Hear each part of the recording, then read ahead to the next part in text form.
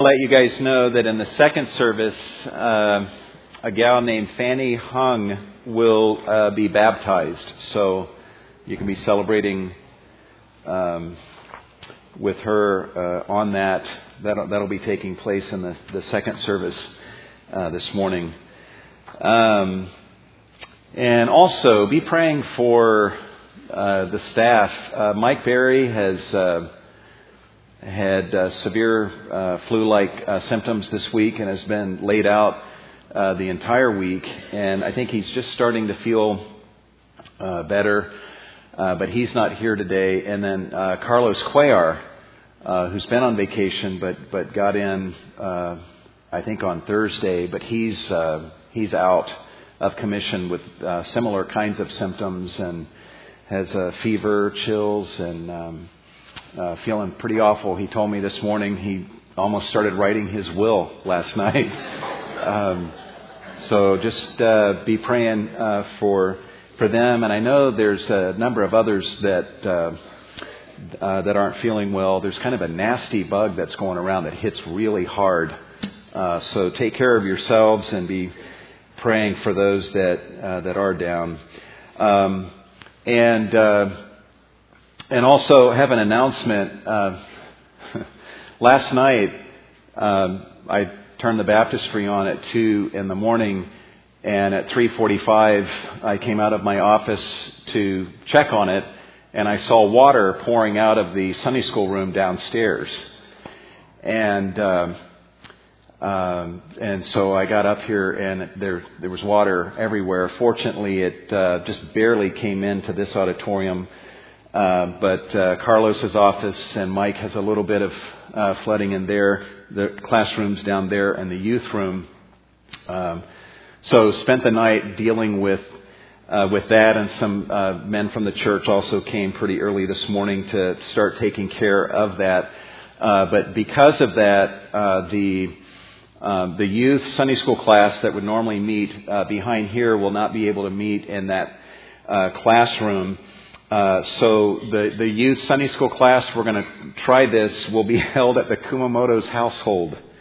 And so our young people, if maybe you and the parents with you could just meet out back, just outside the youth room, we do have shuttle service that will transport you over to the Kumamoto's, and you'll have Sunday school, and then we'll be brought back to the church by 12.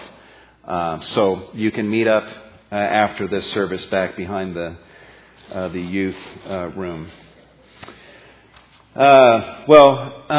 Before we actually get into the sermon time for this morning, I think in your bulletin there's an announcement regarding the Gifts for Jesus offering, and let me see if it's in there. The yellow insert that's in your bulletin, you might want to take a look at that.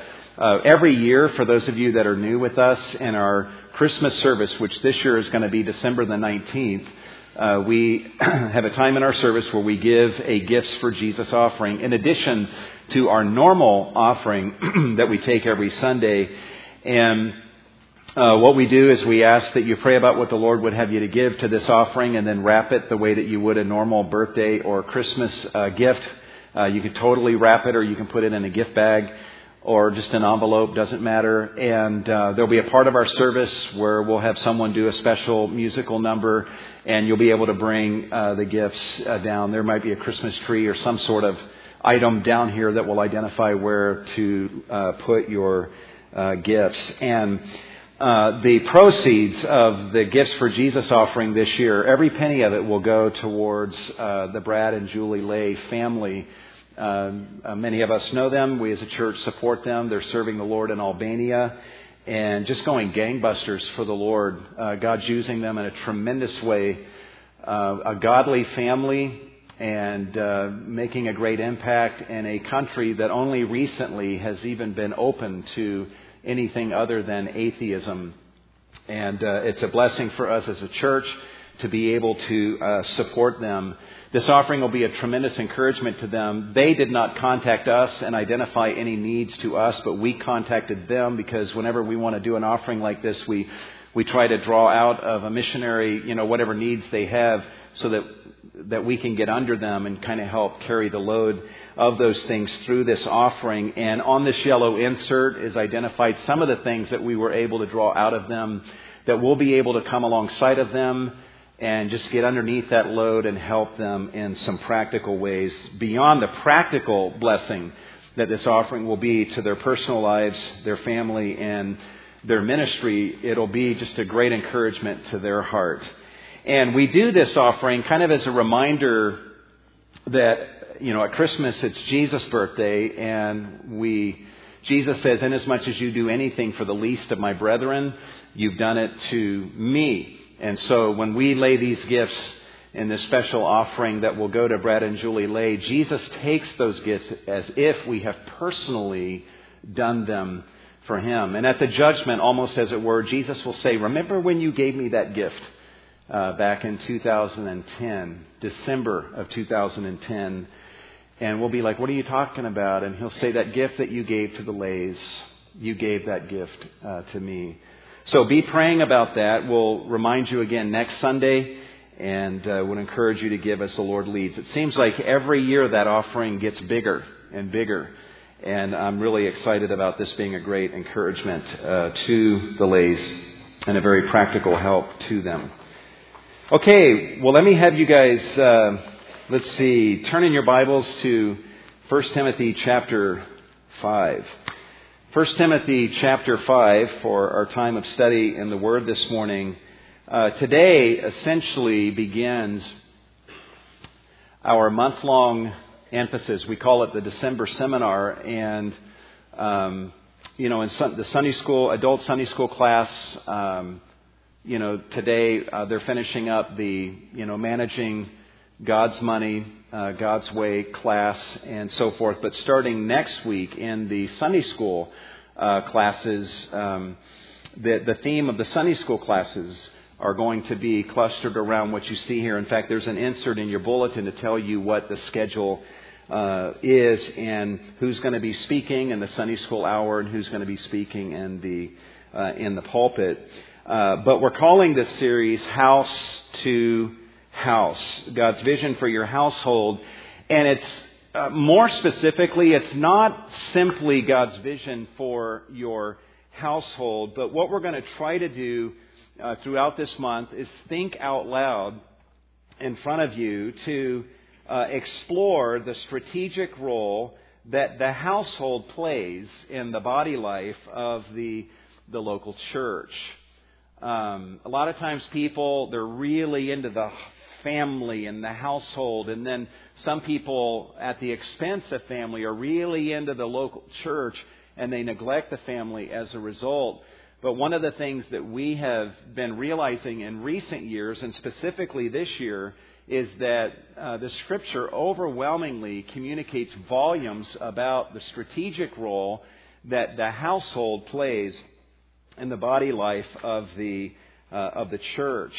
And this morning, my primary burden is to just kind of in a broad stroke fashion hit us all with the importance. If you walk out of here this morning with nothing other than just saying, "Wow, the household is really important to the overall life of the local church," then I would feel, if you're sobered by that and also excited by that and begin to get a vision for that, then I would consider the message this morning to be a success. So the way we're going to frame things this morning is the title will be The Premium on the Household, the premium that God places upon the household. Or another way of saying it is the premium that the local church should place upon the household. Let me take a moment to define what we mean by household, because this is going to be pivotal throughout the month of December. A household, kind of a modern day expression that's equivalent roughly to household, is the expression nuclear family. You ever heard that? Nuclear family? In fact, some of you are probably thinking, "Yeah, I got a nuclear family." But that's not what we're talking about. It's essentially the nuclear family is a family group consisting of parents and children who share living quarters. a little bit more broadly, it could include an element of what we mean by the immediate family, and that is a family group that consists of grandparents, parents, children, and other close relatives who have responsibilities toward one another. There are things that God has called us to do towards our parents, even though our parents may not live in our household. That's, I would say, primarily kind of the nucleus of what we're talking about when we speak of a household. And I know that raises the question, and a legitimate one, and that is, what about those that are unmarried or those that are single? I guess this series isn't going to have much to do with me. Well, I want to encourage you with the thought that the way we're going to end up defining household actually includes those that are unmarried, those that are single. In fact, one of the things that's hit me this week is the very things we're even going to be seeing today.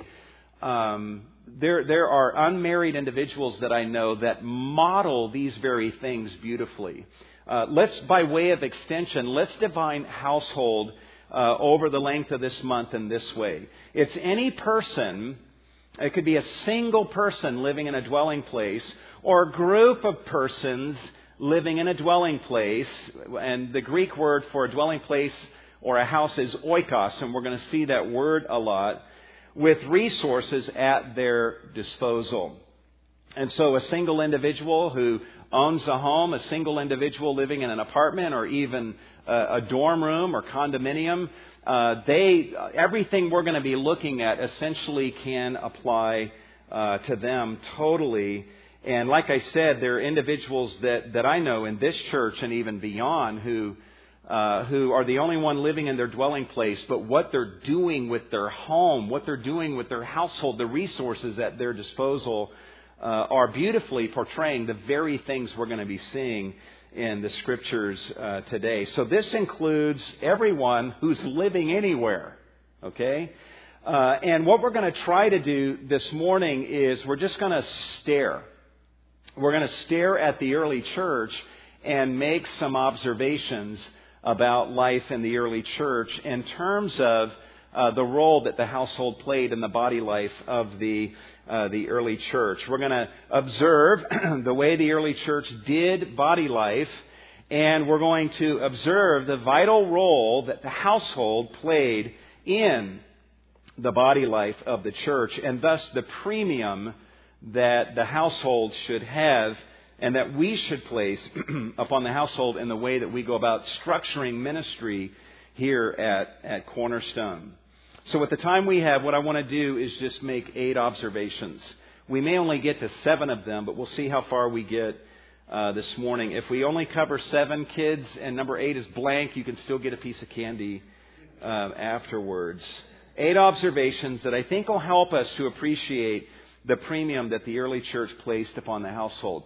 My goal is for us to stare, to look at what we see in the early church, and then to actually begin to ask ourselves, how can we imitate that?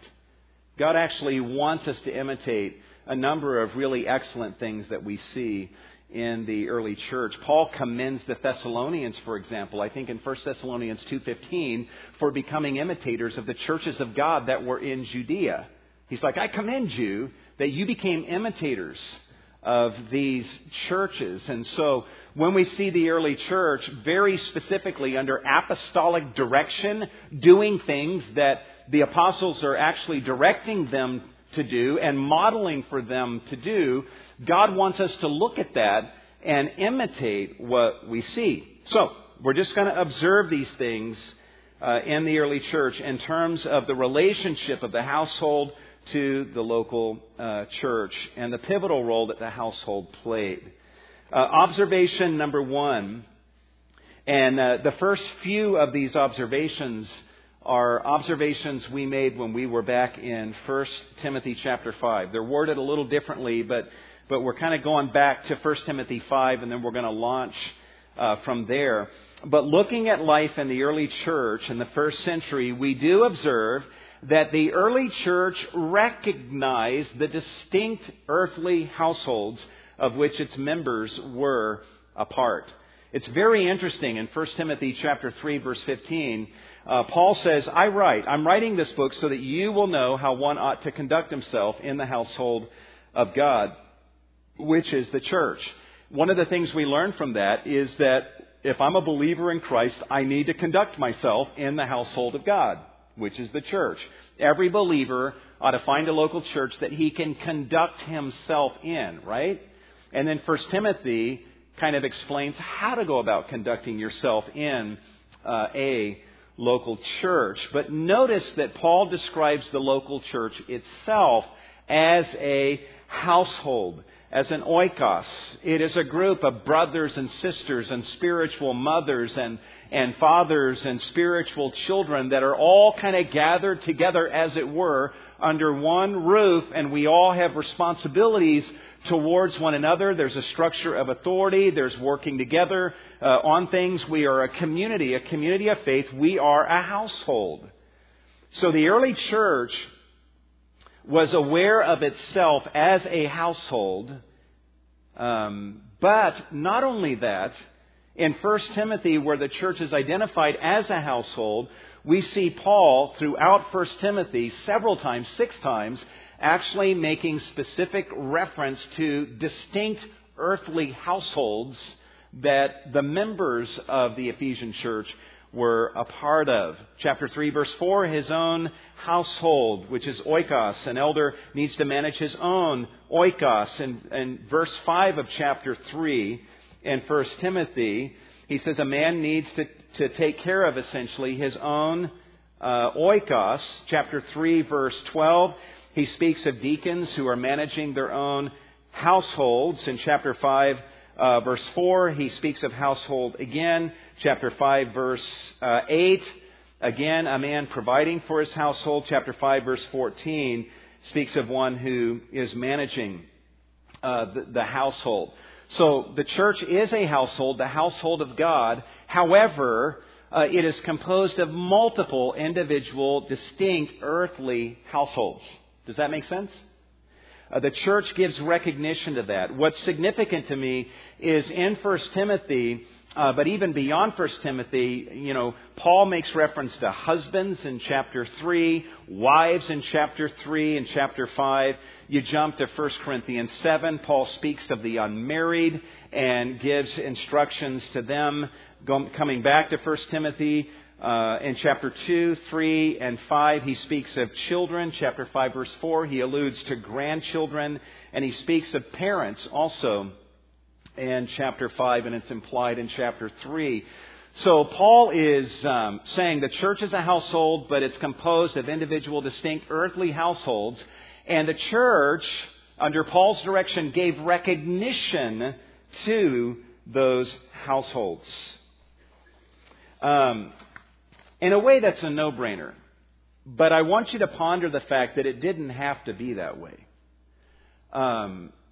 We've been learning in Romans 5 that we're a new race of people, right? We are descendants, as it were, of the second Adam. We're dead to sin. We've been transferred out of that realm of darkness and bondage to sin. We trace our lineage in a way, more importantly, back to Jesus Christ, more than perhaps to the first Adam. And if God would have said in His Word that in light of the fact that we are now a household and in Christ we are brothers and sisters in extremely significant and eternal ways, as a result of that, all earthly connections are null and void. If He would have said that, we would have thought, okay, I guess that's logical. But that's not what God does. Yes, we are brothers and sisters. Yes, we are a household. But in the way that we go about doing church, we observe in the first century that a lot of attention was paid to the individual, distinct earthly households. Not only that, but a second observation we can make, and this is very important, is that the early church didn't just kind of acknowledge the existence of individual earthly households, but the early church honored these households as the first place where godliness was to be practiced by its members. So the church in the first century not only said, we acknowledge these earthly households, but the church actually elevated those distinct earthly households and gave them a position of honor and basically said that is the first and the primary place where you learn to practice godliness.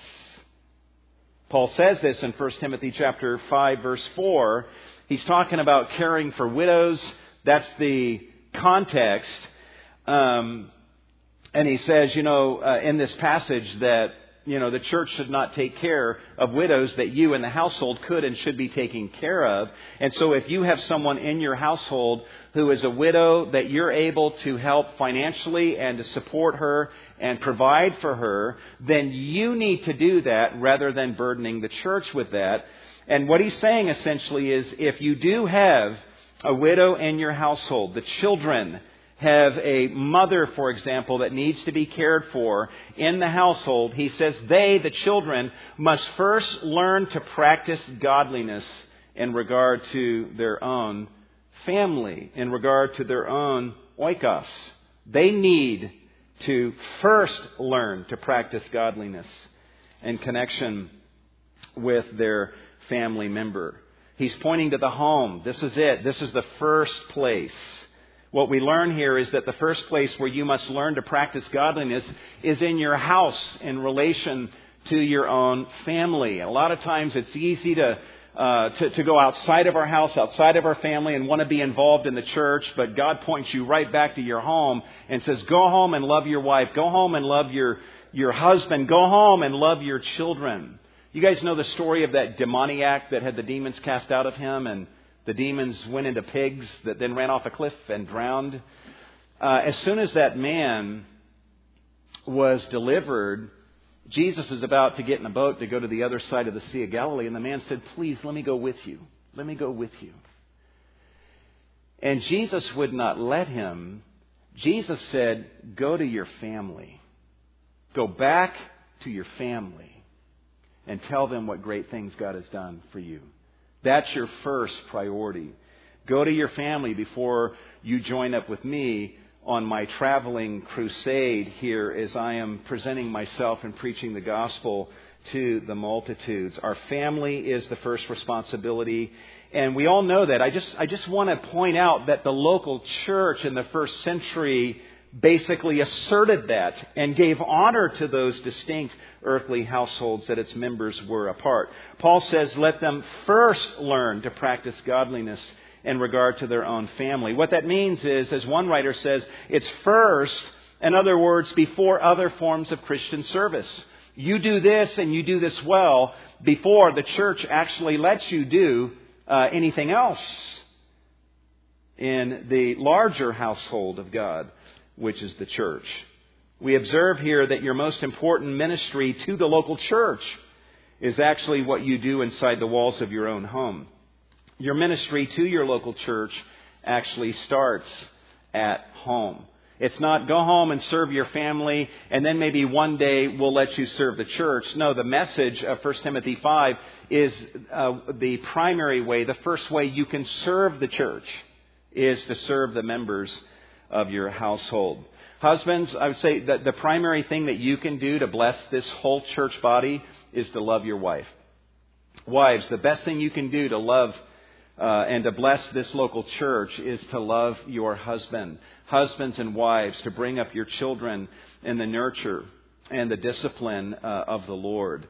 Paul actually follows this paradigm in 1 Timothy because he says, like an elder, where are we going to get our elders from? He says, we're going to get the elders from the household. He says to Timothy, I want you to look at the individual distinct earthly households and look for the men that are standing in front of their households and managing their households well, and the men that are leading their wives and leading their children and doing so well, those are men that in many ways are already qualified to be elders.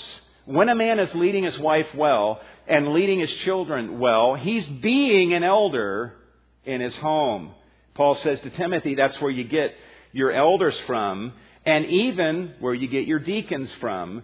In chapter 3, verse 12, deacons must be husbands of one wife, and good managers of their children and their own household. What he's saying to Timothy is, Timothy, this is where to look for men that are going to serve in the church as deacons, as servants, and as elders. Look for those that are doing a good job in their household. The household is viewed here as the location, as the context where leaders and servants are forged and where they're found so that they can serve the larger body. Voddie Baucham says this, today's churches look at resumes. When they're wanting to hire a pastor, they look at resumes and never examine the home. In the New Testament church, a man's home was his resume. And we see Paul actually affirming that in the requirements for elders and deacons. So we see here that the local church in the first century is not only acknowledging the individual earthly households of which its members were a part, but the church is elevating those households to this incredible position of honor and points to these earthly households as the first place where godliness is to be learned and practiced. And that even qualifies then an individual for broader ministry.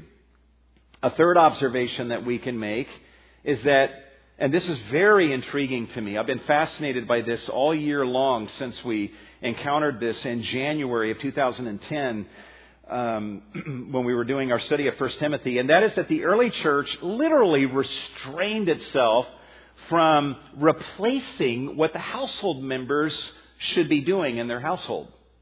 Paul shows an amazing amount of restraint in 1 Timothy 5 and actually tells Timothy, don't do this. And it was obviously a problem in the Ephesian church, and the Ephesian church had a particular ministry, and that was caring for widows. And Paul says, I want you to pull the church out of that ministry towards widows that are a part of households, the members of that household of which are able to provide for them.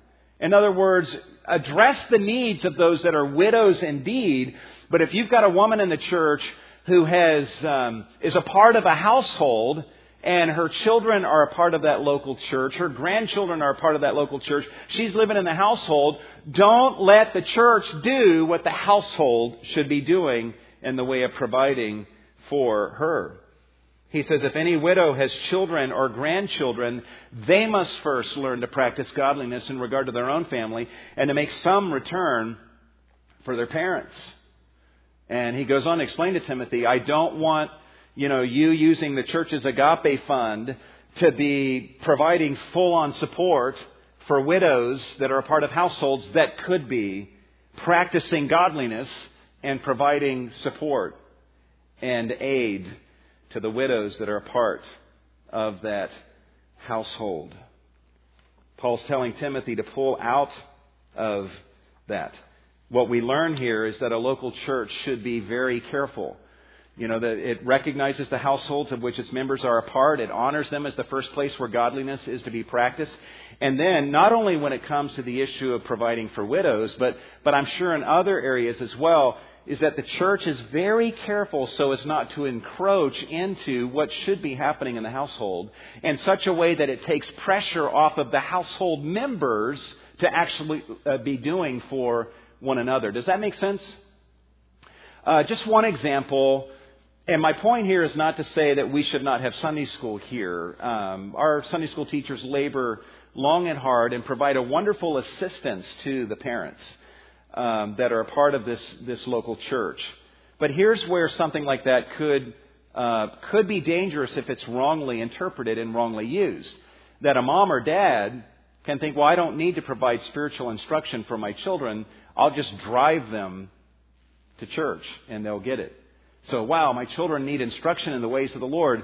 So what should I do? I know I'll have them shower and get dressed, and I will drive them to the Linden Street campus where they can receive instruction.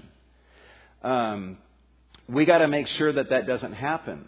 It's a valid question for us to always be asking as church leaders and as congregation members, how are we doing church? And are we doing church in a way, in any way, shape, or form, that's taking pressure off of household members from doing what God has called them to do? Are we playing an assisting role, a supplementing role, Or are we playing a replacing role? Paul is showing wonderful restraint and discipline here. He's telling Timothy there are things that the church is supposed to do, and there are things that the household is supposed to do, and there's like delegation that's taking place. And he's telling Timothy, here's what you need to do as a church, and then here's what you need to delegate to the members of the household. There's a relationship and there's delegation that takes place. That leads to a fourth observation, and that is this, that Christians in the early church served the members of their households with an eye toward benefiting the church in doing so. Christians in the early church served the members of their households with an eye toward benefiting the church in doing so. This is interesting. Paul, again, the issue is caring for widows, but he says in verse 16 of 1 Timothy 5, if any woman, and we would say by extension, or man, who is a believer has dependent widows, she must assist them, and the church must not be burdened, so that it may assist those who are widows indeed. So he's saying that if you've got a widow in your household or in your family that you are capable of providing for, you need to do that so that the church will not be burdened with the doing of that. You need to do that so that the church can then be freed up to do what the church is supposed to do. So there's a division of responsibility, a separation of duties. Paul's saying, here's what you need to do in the household. And if you do this, you're going to unburden the church. You're going to benefit. You're going to bless the church in doing what God has called you to do in the household. And you will actually free up the church to do what God has called the church to do. For example, and by the way, don't look at these principles and what we're observing and say, well, that's all talking about widows and doesn't apply to anything else. You don't want to do that. What we're doing is we're observing the way Paul thinks, and his thinking is applied to this particular area, but we're easily able to go, wow, if that's how he handles this area, how would he handle other areas? For example, if you're trying to figure out how to be a good dad, and how do I deal with my children when they do some wrong?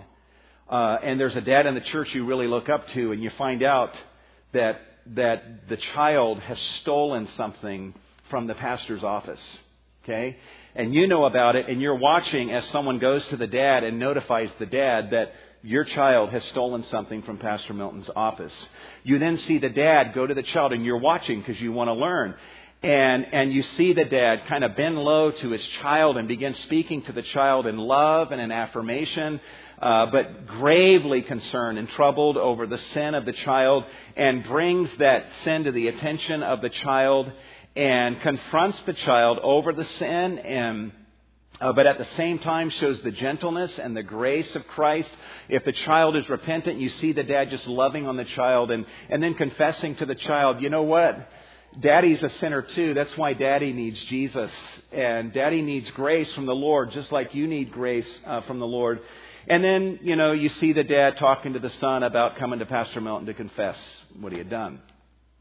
If you watch that, for example, and you're trying to learn how to be a dad, would you go, okay, I have learned this and only this. I have learned from the example of this dad how to deal with my child when my child steals something from Pastor Milton's office. Would you think that? I don't have a clue how to deal with a situation where they steal from somebody else. If they steal from a store or from their mom's purse, or I don't have a clue from what I've observed here how to deal with any sin or infraction on the part of my child. I've only learned how to deal with my child when my child steals something from Pastor Milton's office.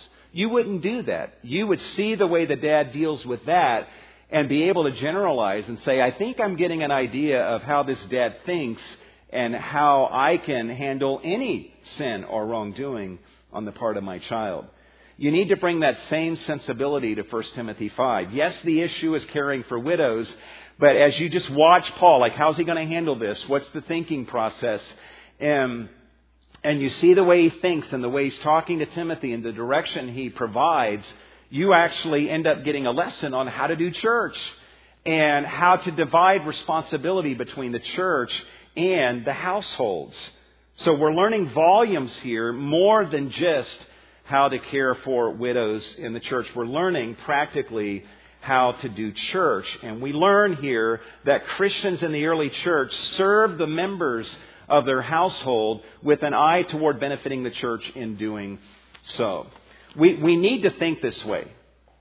We all need to think that, you know what, the best way I can bless Cornerstone is to love my spouse, to love my children, to bring them up in the nurture and discipline of the Lord, to care for my family members, my parents and grandparents, and especially if they're a part of Cornerstone. This is my ministry to the church to do this. It's not, church, stay out of my business and let me minister to my family. No, I'm benefiting the church by ministering to my family so that the church can be freed up to do what God has called the church to do. An example, take a husband who completely neglects his wife, causing enormous hurt to his wife. And in that neglected state, the wife ends up, a number of sin issues begin to develop, and then relational issues begin to develop, not only in the marriage, but also with the kids. And then the whole family ends up in one of the pastor's offices to receive counseling. Okay? To a man in that situation, if you could backtrack and go, 2 years prior, you'd say to that man, listen, the best way you can bless your pastors and this local church is to love your wife and to love your children. Because if you don't, the church will be burdened with cleaning up the mess that you've made. And we've seen that a number of times. And honestly, I'll have to confess to you that the elders have had to consume time cleaning up messes that I have made in my marriage. And that's time that they could have spent elsewhere, doing other things, making other investments that they would not have had to make if I was making the investment that I should have made. And so if all of us just have that sense of calling that, I want to bless the local church that I'm a part of by engaging in the duties that God has called me to towards the members of my household. We see that in the early church. And then a fifth observation we can make, and this is going to take us to Acts chapter 2. You guys are welcome to turn there. And that is that the early church embraced the household as a premium location for body life. The early church embraced the household as a premium location for body life to take place. Guys, think about it. I mean, if God came to us today and said, your church right now is about 400 people. I can in one day grow your church by 3,000 people if you want me to. By the end of today, Cornerstone could be 3,400 people. And I'm ready, willing, able to do it if you just say yes. What would we say? I know some of us would say yes. Some of us would say, what about facilities? This place isn't big enough to handle that. And we'd start worrying and fretting and trying to figure all of that out. Well, that's almost exactly what happened to the Jerusalem church. It was essentially 120 people. And by the end of one glorious day, it was in a 24-hour period, a congregation of 3,120 people. How in the world did they handle that? Where did body life end up taking place in the Jerusalem church? Luke gives an amazing description of the way body life was done in the Jerusalem church. In Acts 2, look at what he says. He says, and day by day, and I'm going to give you a literal translation of this. There's a word here that literally means strength towards. And that's found in this text. Literally, day by day, applying strength toward one-mindedness in the temple. So we see them gathering in the temple, which was big enough to house large numbers of people. although eventually their landlord ended up wanting to kick them off the property and would arrest them occasionally and create problems for them. For now, they are gathering in the temple, and while they're in the temple, they're applying themselves towards one-mindedness. We want to come together so that we have the same mind, the same passion. Not only that we're agreed on the gospel and the specifics of the gospel as we hear the apostles' teaching, but we also want to be united in passion. That's literally what this word one-mindedness means. One-passioned. That our priorities, the things we're passionate about, are the same. So they gather in the temple to cultivate this one-mindedness. And then look at this. And breaking bread, literally according to household. Breaking bread from house to house is the way the New American Standard translates this. And now here's the main verb of the sentence. Everything that's been said is building up to this apex. This is the pinnacle grammatically of this sentence. They were taking their meals together. That's amazing. Looking at the verse in total here on the screen, you see the all capitalized words. That's the mountain peak. Everything builds to this. This is what Luke is leading towards. Everything else is participles that are subordinate to and kind of leading up to this. But when he gets to the words, they were taking their meals together, that's what he's been leading to. This is the pinnacle of life in the early church. We often think that, the ultimate of, weekly life in the early church is everyone gathering together, on Linden Street, and we worship the Lord and we hear the Word taught. And that is a wonderful part of body life at Cornerstone. And being in the temple was a great part of body life in the Jerusalem church. But it's interesting that grammatically, all of that is subordinate to this pinnacle. They were taking their meals together. Day by day, applying strength towards one-mindedness in the temple and breaking bread from house to house. They were, here it is, here's the big idea that everything revolves around. They were eating together. You like that? They were taking their meals together. Where? In their homes. With gladness and sincerity, which means literally simplicity of heart. Praising God and having favor toward all the people, and the Lord was adding to their number day by day those who were being saved. We see the way these early Christians operated, and we see that body life didn't just take place at the temple, in the temple compound, but that Luke, at least in this passage, his emphasis is on the body life that was taking place in the households, in the homes. And a lot of body life was happening around a table as they were eating together with gladness and sincerity of heart, praising God, having favor toward all the people. And look at this. The Lord was adding to their number day by day those who were being saved. It's so easy to read that last statement and say, oh, I know what Luke's saying. He's saying that more people were being saved. That's not what he's saying. That's a part of what he's saying.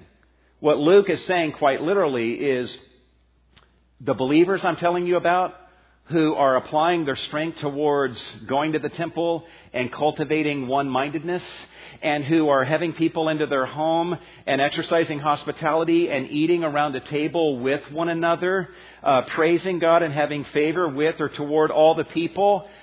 Get that picture in your head of these believers that are doing all these things in their household and in the temple. And then he says the Lord was adding to their number. In other words, the people that were doing these things, the Lord kept adding more and more people who were doing these things. Those that he was saving, he was adding those saved ones to the number of people that were living this way and doing body life in the temple and from house to house, gathered around the dining room table, as it were. These are brand new believers, guys. And the very first expression of the fruit of the Spirit, or one of the very first expressions of their newfound faith, is hospitality. They opened up their home right away, and a significant amount of body life was happening in the household and around the table as they ate with one another. we observe in the book of Acts that hospitality was not simply a virtue for the spiritually mature. Hospitality, the way we're seeing it here, was actually one of the first virtues to manifest itself in the lives of believers. We see it here. These are brand new believers, and they're opening up their home. In Acts 16, Lydia comes to know the Lord. And what's her first good deed? Her first good deed is demanding that Paul come into her home and receive hospitality from her. The Philippian jailer, later in Acts 16, he gets saved and he cleans up Paul and Silas's wounds, and immediately he gets baptized. And the very next thing he does, his first good deed, is he puts food in front of them in the context of his home. Hospitality is not just a virtue in the Christian life as we see it in the New Testament. Hospitality, what one does with his home, with his household, opening it up to other people, it was one of the very first, and sometimes the very first, fruit of genuine salvation. We'll talk more about hospitality in the coming weeks. What I want to just emphasize here is that the early church, how do you handle 3,120 people in one day? Well, the apostles, the leaders of the early church, they embraced the household as the context, as the venue in which significant aspects of body life would occur. And much body life occurred, as we see here, around the table, eating with one another. Alexander Strauch says, hospitality fleshes out love in a uniquely personal and sacrificial way. Through the ministry of hospitality, we share our most prized possessions. We share our family, our home, our finances, food, privacy, and time. Indeed, we share our very lives. So hospitality is always costly. And he goes on to say this, through the ministry of hospitality, we provide friendship, acceptance, fellowship, refreshment, comfort, and love in one of the richest and deepest ways possible for humans to understand. And unless we open the doors of our homes to one another, the reality of the local church as a close-knit family of loving brothers and sisters is only a theory. And we see in the Acts 2 church that it wasn't a theory. They get saved and right away they're opening up their home, and fellowship and ministry and body life is taking place in this context. There's a sixth observation we can make, and that is that the early church embraced the household as a premium location for worship. The early church embraced the household as a premium location for worship. As they're gathered around the table, it says they were taking their meals together with gladness and sincerity of heart. And then it says, praising God. And this word praise is one of the words for worship. In other words, they're doing worship. And where's that worship happening? Certainly they worship God in the temple. We see that in Acts 2. But they're also worshiping God in the context of their household. In fact, they're worshiping God around a dinner table. They saw the household as a wonderful venue in which God could be worshipped. There's a seventh observation. By the way, let me say this real quick. In Ephesians 5, we don't have time to turn there, but just think with me. Ephesians 5:18, don't get drunk with wine, but be filled with the Spirit, speaking to one another in psalms and hymns and spiritual songs, singing and making melody in your heart to the Lord, subjecting, another participle, subjecting yourselves to one another in the fear of Christ. Now, in that passage, it's easy to kind of have a church venue in mind. Like, okay, when we all gather together, let's speak to one another in psalms, hymns, spiritual songs. But it's intriguing to me, the grammar of that whole passage. Don't be drunk with wine, be filled with the Spirit, speaking to one another in psalms, hymns, spiritual songs, singing, making melody in your heart to the Lord, subjecting yourselves to one another in the fear of Christ, wives to your own husbands. That's literally how that's worded. Subject yourselves to one another as a manifestation of the Spirit. You're worshiping, you're singing to one another in psalms, hymns, spiritual songs, and subjecting yourselves to one another in the fear of Christ. Wives to your husbands And then he says, husbands, likewise, you need to submit to the role that God has placed upon you towards your wives. Children, obey your parents. Fathers, bring up your children in the nurture and discipline of the Lord. Servants, which lived in the household, they were a part of the household. Here's how to be toward your masters. Masters, here's how to be toward your servant. It's like Paul's like, be filled with the Spirit, be worshiping. And it seems like, in the grammar of the passage, the venue that Paul primarily has in mind where that worship is happening and everything else is in the context of the home. And we see in Acts 2 that they're praising God, they're worshiping God in the household. These brand new believers, right away, their household became a venue for worship. There's a seventh observation that we can make, and that is that the early church embraced the household as a premium venue for outreach. It's a premium venue for outreach. I'm not going to be overly dogmatic about this because just about every translation I've seen does not translate this passage the way that I would suggest.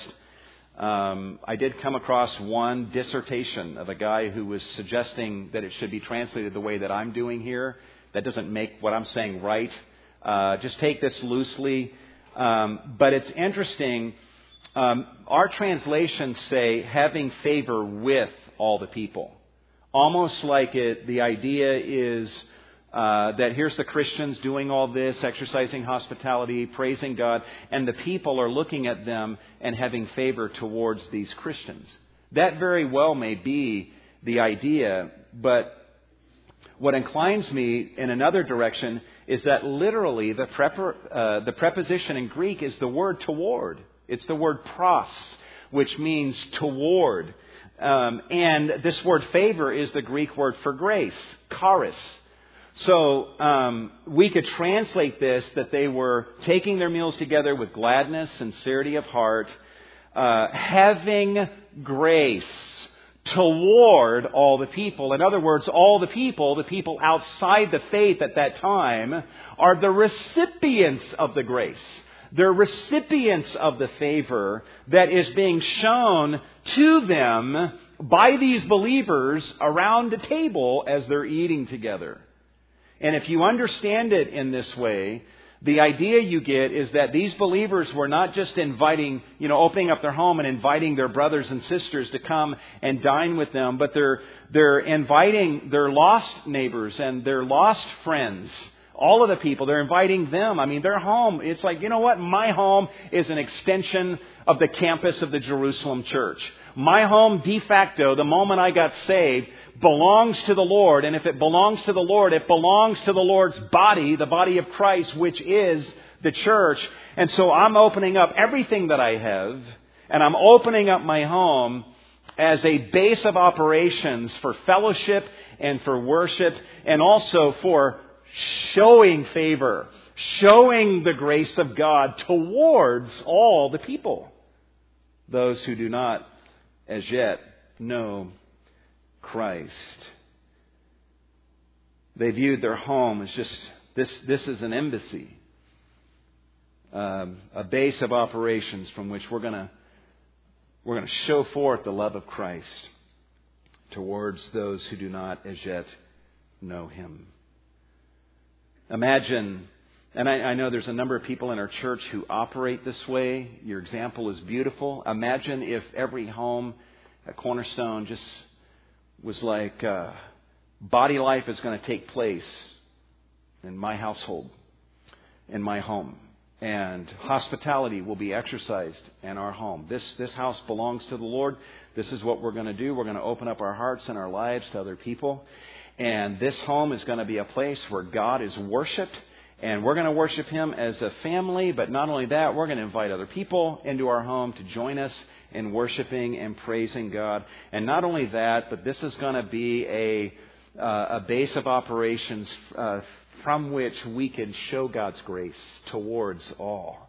That they can experience the grace of Christ here in this home. I'll tell you what, let me just give you number 8, and you can just fill in the blank We'll talk more about this, especially next week. And that is that the early church embraced the household as a premium venue for instruction and learning. Paul in Ephesians 6 specifically says, dads, you're the ones, you're the instructors, and here's what I'm calling you to do. You be the one who's bringing up your children in the nurture and discipline of the Lord. Along with your wife, who's your helpmeet, I want you to bring up your children in the nurture and discipline of the Lord. Don't expect the church to bring up your children in the nurture and discipline of the Lord. You have that responsibility from the Lord. We will help you, but you are the one who receives this calling. Well, what we're observing here is just the relationship between the household and the local church and the strategic role that the household seemed to play in the first century church.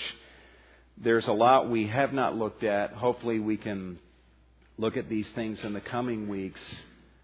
But let's all let ourselves be struck by the importance that the household, the important position that it has in just how church is done. And let's wean ourselves off of it all takes place on Linden Street. But that, no, some of it happens here, but a significant amount, maybe even a more significant amount of body life, worship, ministry, outreach is happening from these bases of operations, which is the homes. Let me ask you to bow your heads this morning. We're going to give an offering to the Lord. We would encourage you to give as the Lord leads you to give. And you're welcome to fill up the comment card, any prayer requests, praise items, put those on the back, and we'll pray for those in our staff meeting on Tuesday and put those in our church family prayer sheet if you would like for us to do that.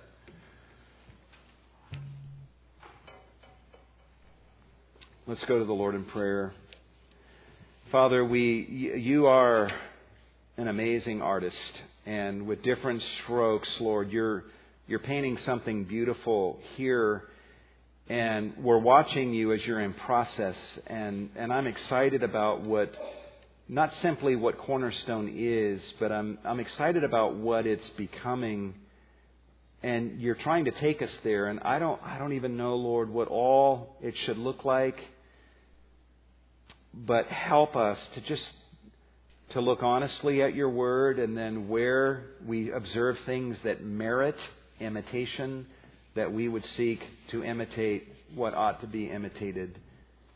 Help us as a church to more closely approximate the pattern that we see in Scripture that you have been gracious enough to provide for us. Give us open hearts, Lord. As pastors, our goal is not to deliver decrees this month and final decisions, but just to think out loud, because we want to share what we're thinking and then hear from your people. We want to process these things together and learn from each other. So give us all open hearts, Lord, to learn, to grow, to be transformed by your word. We thank you for this opportunity to give of our offerings to you, Lord. Receive these offerings. Do much with them for the glory of Jesus Christ. And at the same time, we give ourselves to you, Lord, in the name of Jesus. And all God's people said, amen.